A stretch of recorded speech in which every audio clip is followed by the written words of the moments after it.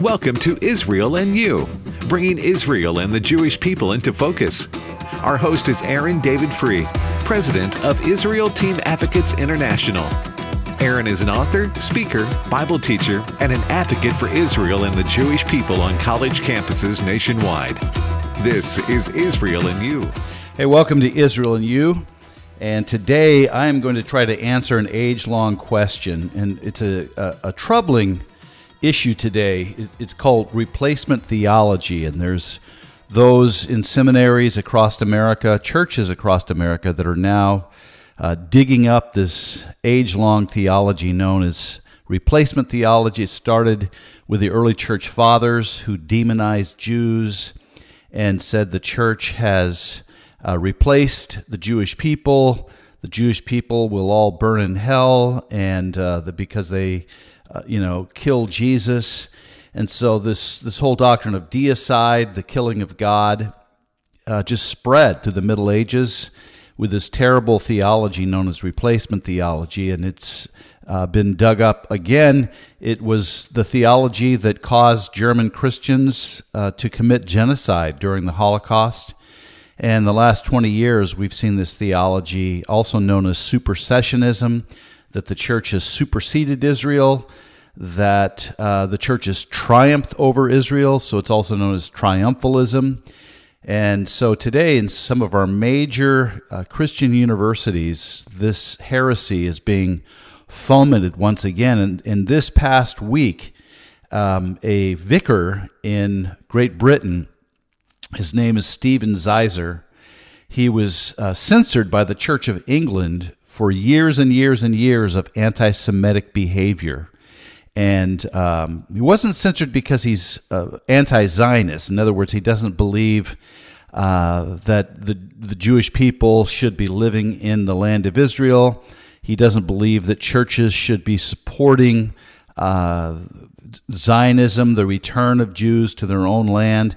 He actually says that Christians who support Israel are an abomination to God. They have repudiated the Bible, and they repudiated Jesus. So according to this replacement theologian, Stephen Zeiser, he believes that any one of you in the listening audience that supports the state of Israel, if you love Jewish people, he proclaims that you are an abomination to God, and you've repudiated the Bible and repudiated Jesus. So very, very drastic language coming from Stephen Zeiser, but over the last 15 years, 20 years or so, he has partnered with terrorists. He has had his photograph taken with the head of the military wing of Hezbollah, a terrorist organization bent on wiping Israel off the map. He took the photograph of this terrorist and proudly put it onto his website. He's hung out with Holocaust deniers. He has put on his website, posted articles on his website blaming Israel for being involved in 9/11. So this guy has a very storied past of anti-Semitic behavior.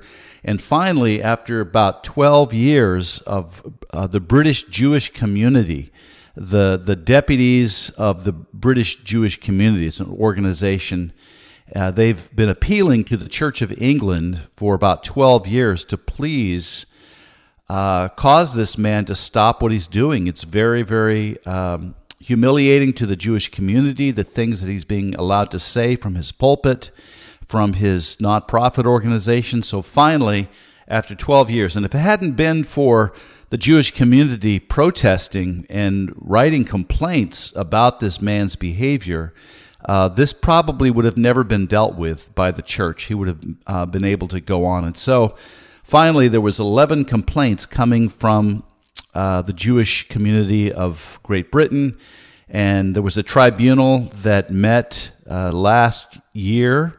And then finally in December, the tribunal finished its exploration, and last week, a week and a few days ago, finally they came down with their judgment. And out of the 11 allegations of anti-Semitic behavior that was well researched by the Jewish community. They had lawyers that researched all of his writings and his speakings and his relationships with terrorists. And out of the 11 allegations, only 4 of them were deemed to be activity or behavior unbecoming of a minister. And out of the 4, he was found guilty of only 1 charge of anti-Semitic behavior, which is like a breathtaking decision that they rejected 7 out of the 11 of the complaints, and out of all the 11 complaints, only found in 1 instance where he was anti-Semitic in his behavior. And what's interesting, he had a long line of ministers, clergy, academics, and even a bishop who stood in line at the tribunal to defend him and proclaim that, he's a nice guy. He's not anti-Semite. And at the end of the Church of England's tribunal decision, they said, he's done all these terrible things. Yes, he's behaved in a way that's unbecoming to a minister of the gospel, but we don't believe that his nature is anti-Semitic. So that's like saying, this guy here in the States, he just loves burning down people's homes. In fact, over the last 15 years, he's burned down 50 of his neighbors' homes. But we don't believe that his nature is that of a pyromaniac. And so that's kind of like the conclusion over Stephen Zeiser. All this anti-Semitic behavior, writing things like, any Christian that would support Israel is an abomination to God, posting things about his belief that 9/11 was a Jewish conspiracy, yet none of that would deem the man as having any anti-Semitic leanings whatsoever. So I think the Church of England, the reason why they took him 12 years to do this is because the Church of England is about 90% replacement theology. And that's why they had a real hard time bringing justice to this vicar, Stephen Zeiser. In fact, here in the States, one of Stephen Zeiser's colleagues is Dr. Gary Burge, who was at my alma mater, Wheaton College, for 15 years, fomenting the whole idea of the Jews are not, the land does not belong to them. God is not concerned about the land of Israel. He now has a global burden for the nations, but he's no longer even concerned with the land of Israel. And by the way, a little advertisement here. If you want to read the article I wrote this week about Stephen Zeiser, it's entitled UK Clergyman Defrocked by the Church of England Finally, and what took them so long. And you can find that article on the Times of Israel. So I write weekly for the Times of Israel in Jerusalem, and you can just type in my name, Google my name, Aaron David Free, the Times of Israel, and my name is spelled F-R-U-H, Times of Israel, and you can pull up my blog posts and articles, and if you'll scroll down, you'll see the archive of all the articles. But the article that just came out is entitled UK finally defrocks a clergyman for anti-Semitic behavior. That just came out this morning. So let me read you this quote. It's by Dr. Gary Burge, who is a very close friend of Stephen Zeiser. And Burge says of Zeiser, no one has done more for this issue of anti-Zionism, and he's applauding Stephen Zeiser for all of his work over these years of his replacement theology and anti-Zionist behavior. What is a Zionist? Just someone that believes that God has a purpose for the Jewish people and is returning them to their land in the last days, according to Ezekiel 37, where God's going to draw his chosen people from the four corners of the earth back to the land of Israel. So is the land important to God? And that's the question we want to answer today. And this quote is by Gary Burge. Here's what he says. At no point do the earliest Christians view the Holy Land as a locus of divine activity to which the people of the Roman Empire must be drawn. They do not promote the Holy Land either for the Jew or for the Christian as a vital aspect of faith. The early Christians possessed no territorial theology. Early Christian preaching is utterly uninterested in a Jewish eschatology devoted to the restoration of the land. The kingdom of Christ began in Judea and is historically anchored there, but it is not tethered to a political realization of that kingdom in the Holy Land. So that's Dr. Gary Burge, who's basically saying there's no place in the New Testament that talks about the land of Israel. And the question is that true? So here's another quote from Dr. Burge. This is in my book that I wrote with Coach Bill McCartney from Promise Keepers, 2-Minute Warning, Why It's Time to Honor Jewish People Before the Clock Runs Out. This is on page 112. And I say here, Coach and I say here, let's listen to Dr. Gary Burge in his own words. And here's what he says. But the most important critique, and here I think we discover the Achilles heel, is that Christian Zionism, that's Christians like you and I that believe in the restoration of the Jewish people to their own land, he says that Christian Zionism is committed to what I term a territorial religion. It assumes that God's interests are focused on a land, a locale, and a place. And then we say here, notice the last sentence of this statement by Dr. Burge. It assumes that God's interests are focused on a land, a locale, and a place. Is it a blind assumption that God is jealous over Zion? Was the covenant God made with Abraham and confirmed with an oath just an assumption on Abraham's part? And remember, the covenant that God made with Abraham, that he would bring them, he and the Jewish people, into their own land, was everlasting. And all through the Bible, there's actually over 100 references in the Bible to the land being an everlasting promise to the Jewish people. So was this covenant God made with Abraham and confirmed with an oath just an assumption on Abraham's part? In this one line, you can see the depth of error in replacement theology. There is no assumption in promise. When God makes a covenant, it is unbreakable.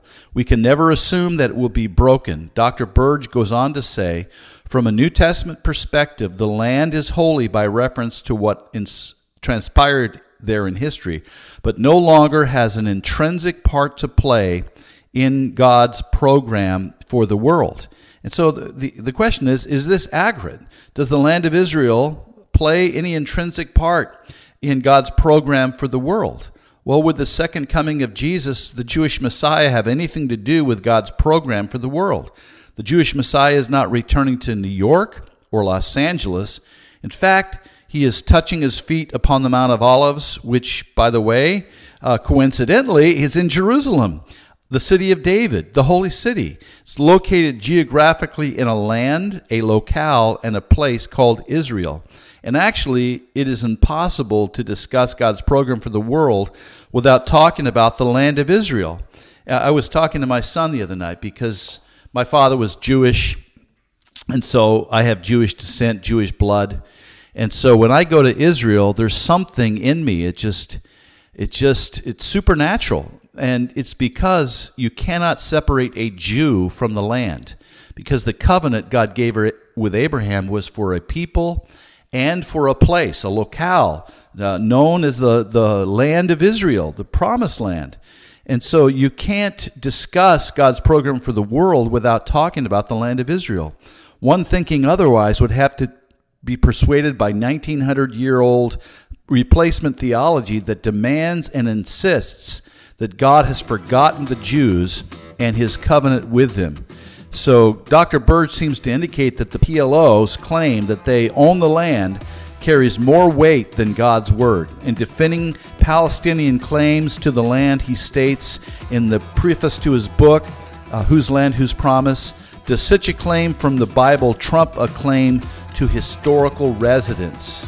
And so what he's saying is the Bible is trumped by the Arab people who say this is not Jewish land, it belongs to us. So their claim to historical residence trumps actually the Word of God itself. So when we come back from the break, we're going to investigate in the New Testament what the New Testament writers declared about the land, because Gary Birch says there's nowhere in the New Testament that has any reference to the land of Israel. We'll catch you on the other side of the break. Hello, I'm Aaron Free, president of Israel Team Advocates.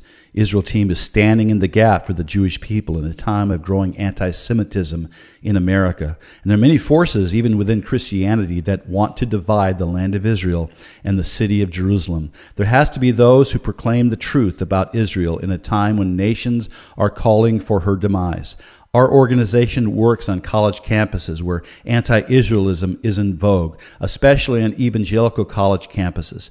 Evangelical anti-Israel groups, highly financed by George Soros and his Open Society organization, are pushing evangelical millennials towards the abyss of anti-Semitism, and they are succeeding. One such group, the Telos Group, is funding all expense-paid trips for young pastors and evangelical college students to Israel, where they feed them lies about the Jewish people and the land, and they come home anti-Israel. In just the last 4 years, evangelical young people have cut their support in half for Israel. In a survey in 2018, 69% of evangelical young people said they supported the Jewish people. A new survey in 2021 found that only 33% of evangelical young people support the state of Israel. So if we don't push back against the growing anti-Israelism within evangelical movement, evangelicalism could be anti-Israel within just a few short years. I'm asking you to help Israel Team in this fight.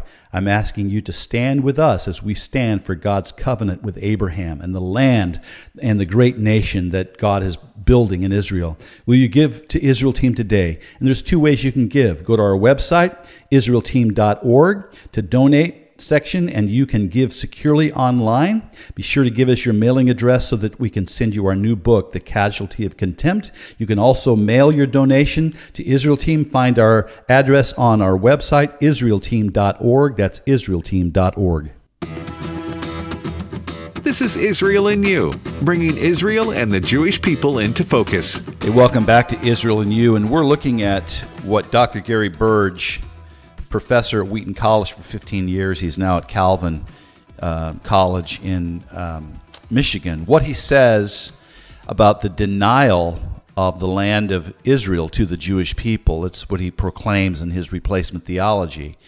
And here's what he says. Christ is the reality behind, this is on page 113 of my book with Coach McCartney, 2-Minute Warning.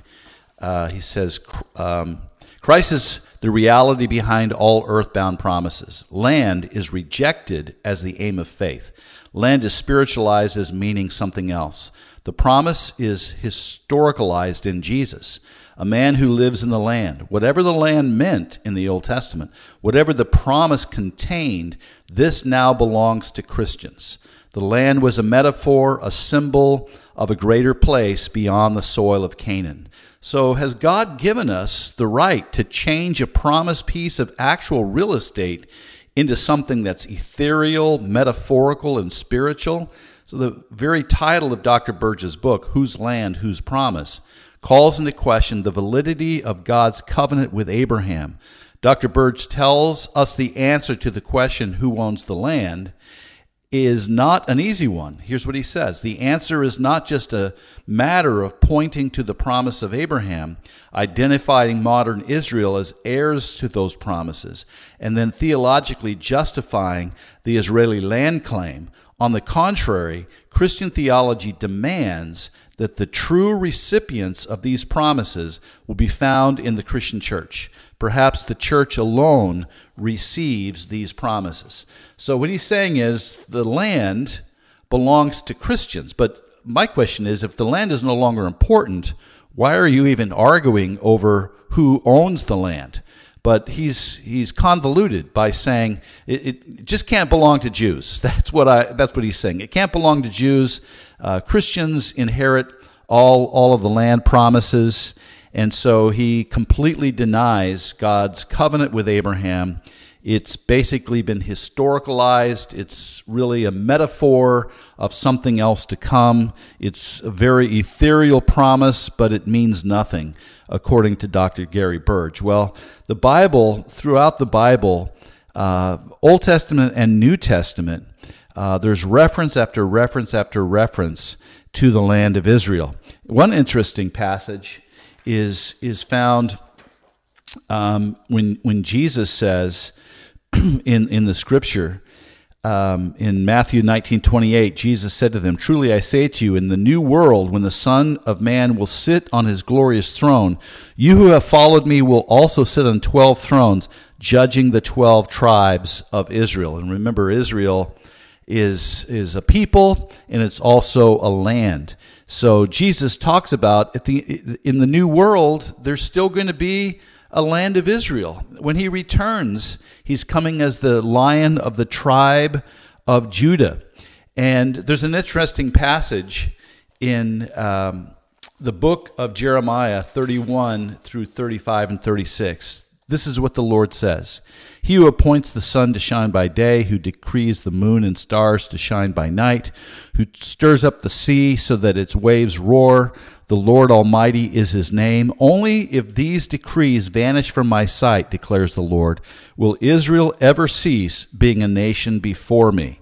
This is what the Lord says. Only if the heavens above can be measured and the foundations of the earth below be searched out, will I reject all the descendants of Israel." And guess what? We haven't measured the heavens yet. We really can't even get out of our own galaxy. We've never seen the outer limits of the universe. So if we can do that, which we'll never be able to do, God says, then the foundations of the earth below will be searched out. I will reject my descendants Israel. So if we can research all the foundations of the inner core of the earth, if we can see out into the outer limits of the universe, then God says, my covenant with Israel is over. But what he's saying is, it'll never be over, because those things will never happen. And so if you want to know if God still cares about the land, if his covenant through Abraham and his descendants of a people known as the Jewish people and the land of Israel, if that covenant is broken, you want to know if it is or not or isn't, just go out tonight and see if there's still the moon and see if there's still the stars. And in the daytime, look up into the heavens and see if you can see the sun. And if it's still shining by day, the sun, and if the stars and the moon are shining by night, God says in Jeremiah 31, 35 through 37, only if these decrees vanish from my sight, declares the Lord, will Israel ever cease from being a nation before me. So how is it, and this is a deep question, how is it that replacement theologians today, wherever I go, in seminaries and Bible colleges and Christian universities, this is being taught on our campuses, and Christian college campuses once again. It was taught in Nazi Germany on Christian campuses and seminaries and churches. The Nazis, Christians, those that had embraced the Nazi movement, firmly believed that God had rejected the Jewish people, and they taught that in their seminaries. It's being taught once again. And so tell me how they can proclaim that God no longer cares about the land or the Jewish people. And the only way that you can say that is how Gary Burge says it, that the Abrahamic covenant was a metaphor of something greater, that the land no longer matters, that God can break a covenant. So if you're listening to this and you name the name of Christ, listen, if God can break a covenant, if he can break the covenant with Abraham, Isaac, and Jacob, that he confirmed over and over and over again, over 100 times, speaking of his covenant with Abraham, if he can break that covenant, he can break any covenant. He can break the new covenant. And those of you who name the name of Christ, you believe in the new covenant of the grace and the mercy of Jesus through his shed blood. And so if God can break the covenant with Abraham, he can break the covenant with you. So the fact is, God never breaks a covenant. He never will. And the covenant he made with Abraham was unconditional. He didn't say, Abraham, I'm going to give you this land if you're a good Jewish guy and your descendants are really good and they follow all the law. In fact, God says, at one point you're going to walk away and you're going to be dispersed throughout the nations. Yes, you're going to break my law and you will be dispersed out of your land. You'll be kicked out. And the Jews in the Old Testament, think about it, the Babylonian captivity, on and on and on, the Assyrian captivity, the Romans plundering the temple and driving the Jews out of Israel. And so God says you're going to be driven out to the nations, but my love for you will never cease. I'm always your father. I'm like a mother eagle that's always hovering over you. I will bring you back to your own land, and you will be planted once again, never to be uprooted. Promise after promise after promise.